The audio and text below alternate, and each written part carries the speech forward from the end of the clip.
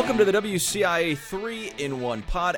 Brett Behrens, Andy Olson here after Illinois opens up the Big Ten with a dominating win, routing Rutgers 86-51. The final, this one not even close after it was 8-7. Illinois absolutely explodes, goes on a big-time run, 19-4 at one point in the first half. It got even bigger than that as Andy, this game was essentially over at halftime. 43-23 was the score at the break, and Illinois did not let off the gas, putting up 43 more second-half points. An emphatic victory, and I know that made Brad Underwood happy. Yeah, anytime they play defense this well, Right? I feel like it makes Yes. Brad Underwood pretty happy. But, I mean, this was something that I was not expecting coming into the game. I said on the pregame show that I thought Rutgers would keep it close to at least within 10 just because this is the Big Ten. I know Rutgers hasn't had a great start to the year, but I figured that, this is the game that you're going to get Rutgers' best, and instead it was just Illinois able to completely clamp up, first of all, their top scorer, Ron Harper Jr., who'd come in averaging almost 20 points a game. Coleman Hawkins keeps him to just 5 points, 1 of 9 from the field. So he didn't have a lot going on in this game, and it felt like once they were able to limit him, and Brad Underwood made a point afterwards to say that one of the biggest things was keeping them out of the paint.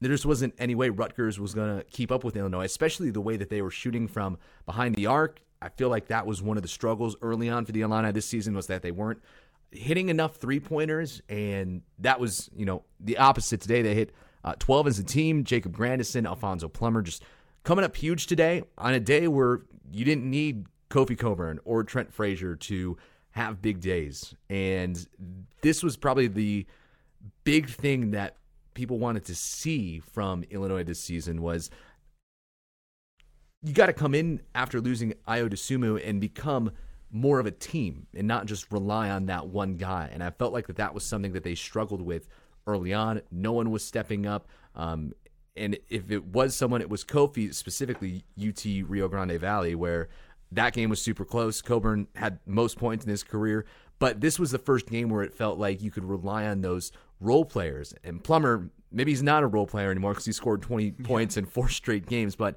Grandison getting up there and scoring. Frazier, when he hasn't practiced all week, being able to just facilitate and not have to be that three-point shooter, I feel like is the very important next step that the team needed to make. And, the fact that they looked so good doing that, I know they were at home and, you got to win your Big Ten home games, but, Rutgers is no slouch. They're projected middle of the Big Ten coming into this year, and this is about as good as Illinois could have hoped for coming into the game. Yeah, Geo Baker does not play. That was the biggest storyline coming into the game, and Rutgers certainly could have used him.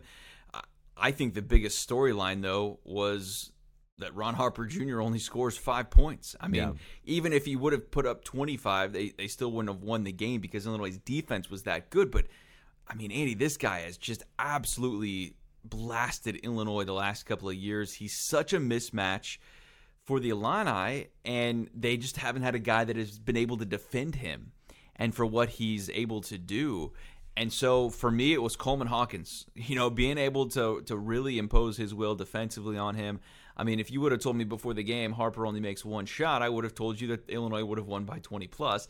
Maybe I wouldn't have said quite by this much, but they just completely dominated. And for as good as the offense was in putting up 86, it was holding Rutgers to 51, and that's the most impressive thing to me. And you mentioned that the Illinois was able to spread it around a little bit. I mean, I love this stat line for Trent Frazier as a point guard with Andre Curbelo out once again.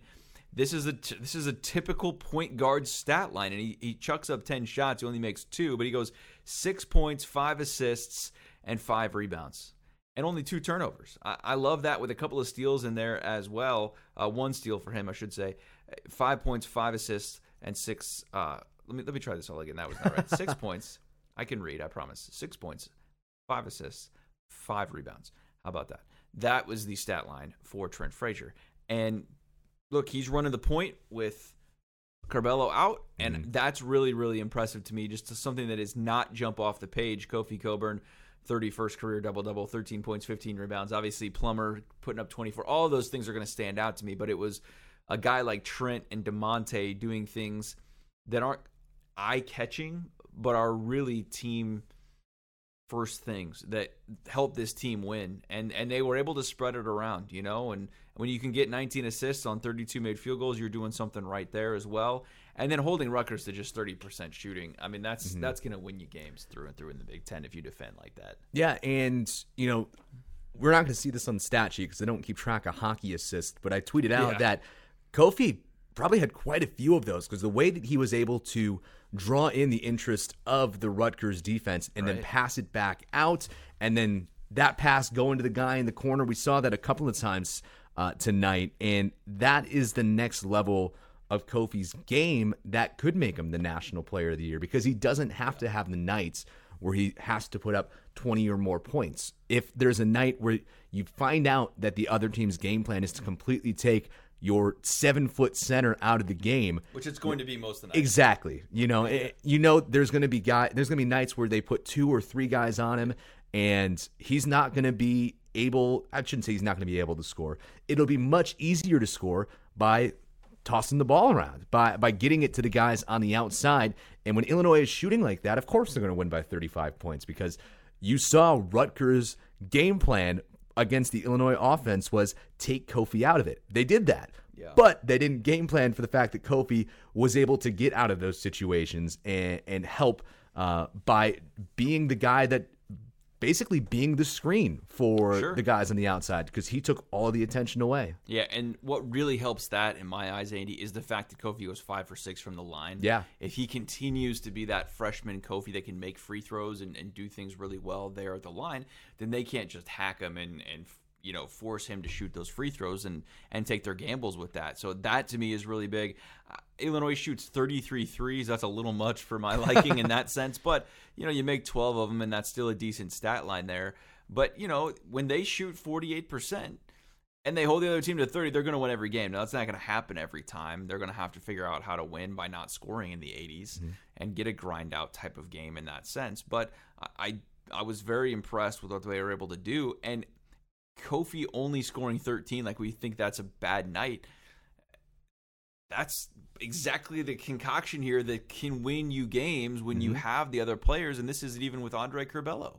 So when you have these types of performances, when Kofi only goes, quote-unquote, for 13 and 15, I mean, my goodness, what kind of luxury do we have there, and do Illinois fans have for that sense to watch Kofi just absolutely dominate that?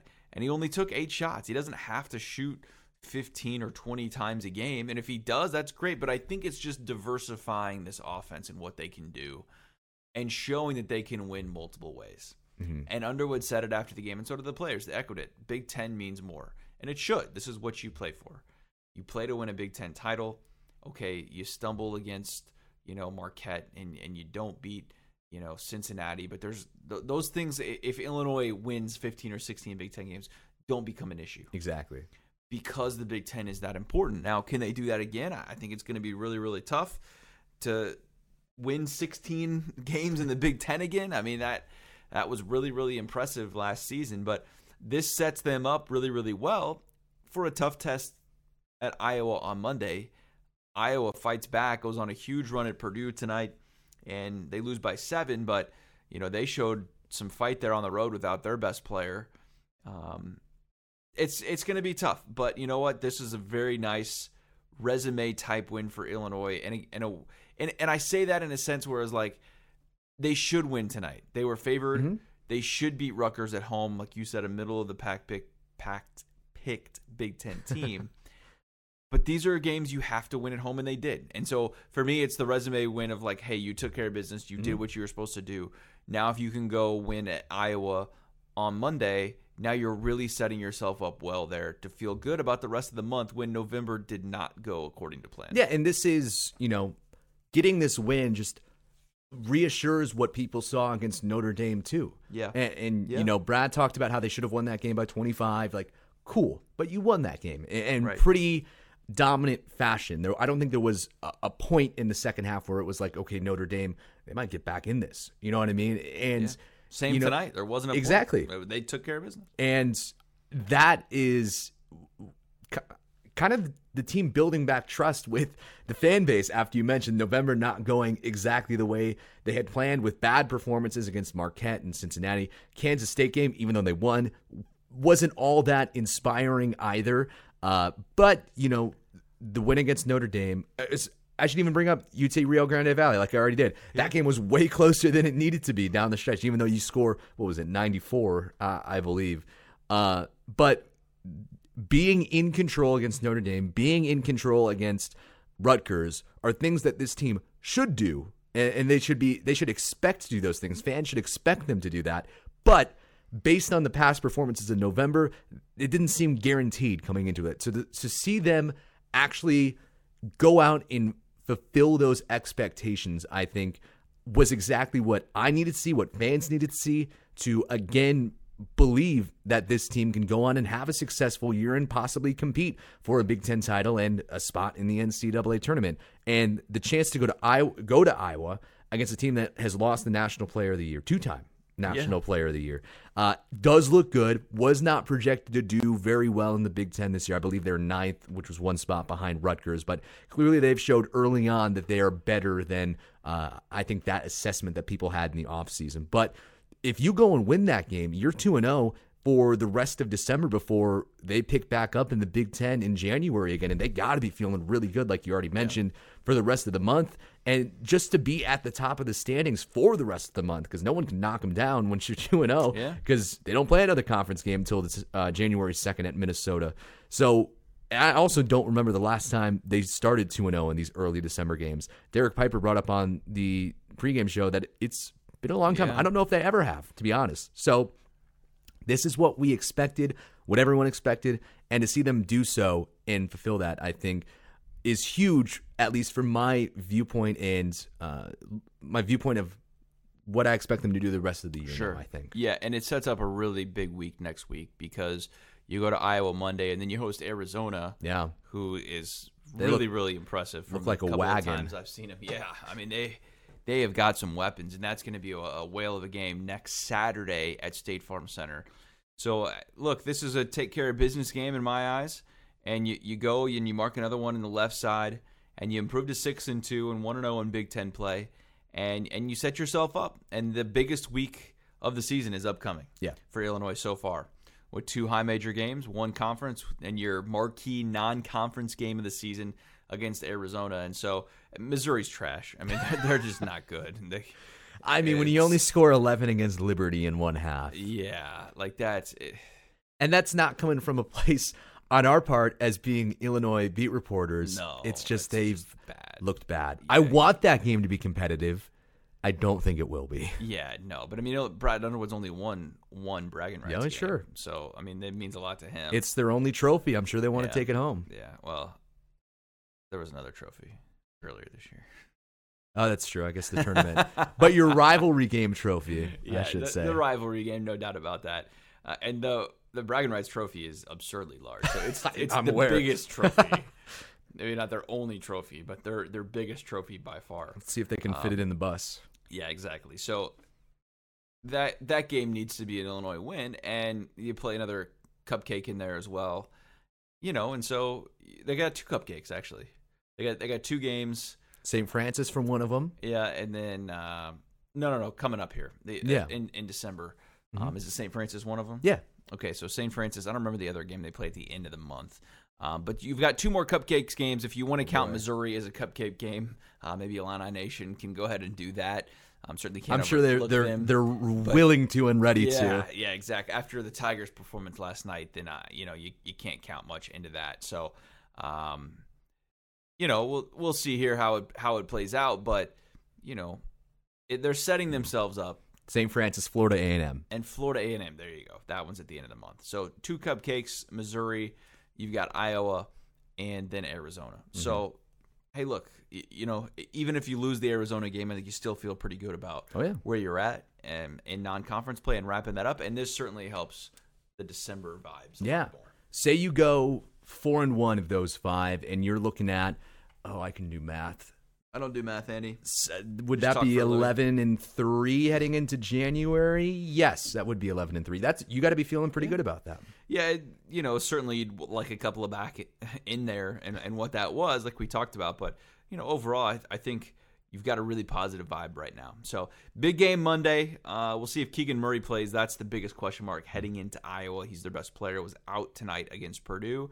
And Purdue still hangs 77-7, I believe that final was, Purdue and Iowa tonight in West Lafayette. So we'll see how it all wraps up, but I think this is another steady performance for Illinois. Alfonso Plummer, once again, 24 points. And the thing that impressed me too, Andy, is that he showed some flash driving tonight. Yeah. I hadn't seen that really more than just a couple of times, and even some strong finishes, getting some and ones, showing he can do more than just shoot threes. I think that was really impressive for me tonight. It got brought up, yeah. In the offseason, no one really talked about his ability to put the ball on the floor. Just the way he's able to shoot from beyond the arc. And you said it. He really showcased that. Yeah. He had an and one tonight that was a good finish at the rim. And he used to be a point guard, is what Brad said. I mean, little guy. I don't want to say he's little. I think he's taller than me, maybe. But we'll say little compared to like your Kofi's. I think everyone is a little compared to him. That's true. But he played point guard at one point in his career, so he knows how to drive and to dish it. And Illinois is getting a great look at what he can do, and he's going to be a solid role player and someone the team needs to really rely on as they get down the stretch. And he gets the start again tonight with Andre Curbelo out. You said he was in pretty good spirits. What did you see from him on the sideline? Certainly don't want to speculate about what his injury is or whatever else, but you seem to think he was looking okay. Yeah, he looked good. He was positive. He messed with the camera a little bit as he was coming off when they were high-fiving fans, so he's definitely in good spirits. The only thing that we know is that what Brad Underwood said yesterday, it's a process, and he's out. What that process is, we're not sure. We know he's had a concussion so far this year, and after Kansas State, Brad said that he was dealing with some head trauma. That is all the information that we have. Are those two related? We have no idea whatsoever because they have not led on to anything like that. But for 3 games in a row, Illinois has gotten the win with him on the bench. I think tonight, he was certainly up for it. He even came out with a little bit of the brisket that was in the media room and ate that as the second half was getting started. So he was definitely feeling good and like himself, and hopefully he gets back out onto the court pretty soon. Yeah, that sounds about right for Andre Curbelo. Full of personality in that sense. You didn't see him warm up or anything, right? No. Yeah, all in street clothes. He was in street clothes the whole game. Did not see him in warm-ups. So we, even after what Brad had said yesterday, we kind of expected pretty early that he was going to be out of this one. Okay. We'll continue to follow that as they go along. But they didn't need him tonight in an 86-51 win. Illinois now improves to 6-2. And that 1-0 in the Big Ten play. For Andy Olson, I'm Brett Behrens. Thanks so much for listening. We'll do it again Monday night after Illinois and Iowa in Iowa City. Thanks so much for listening.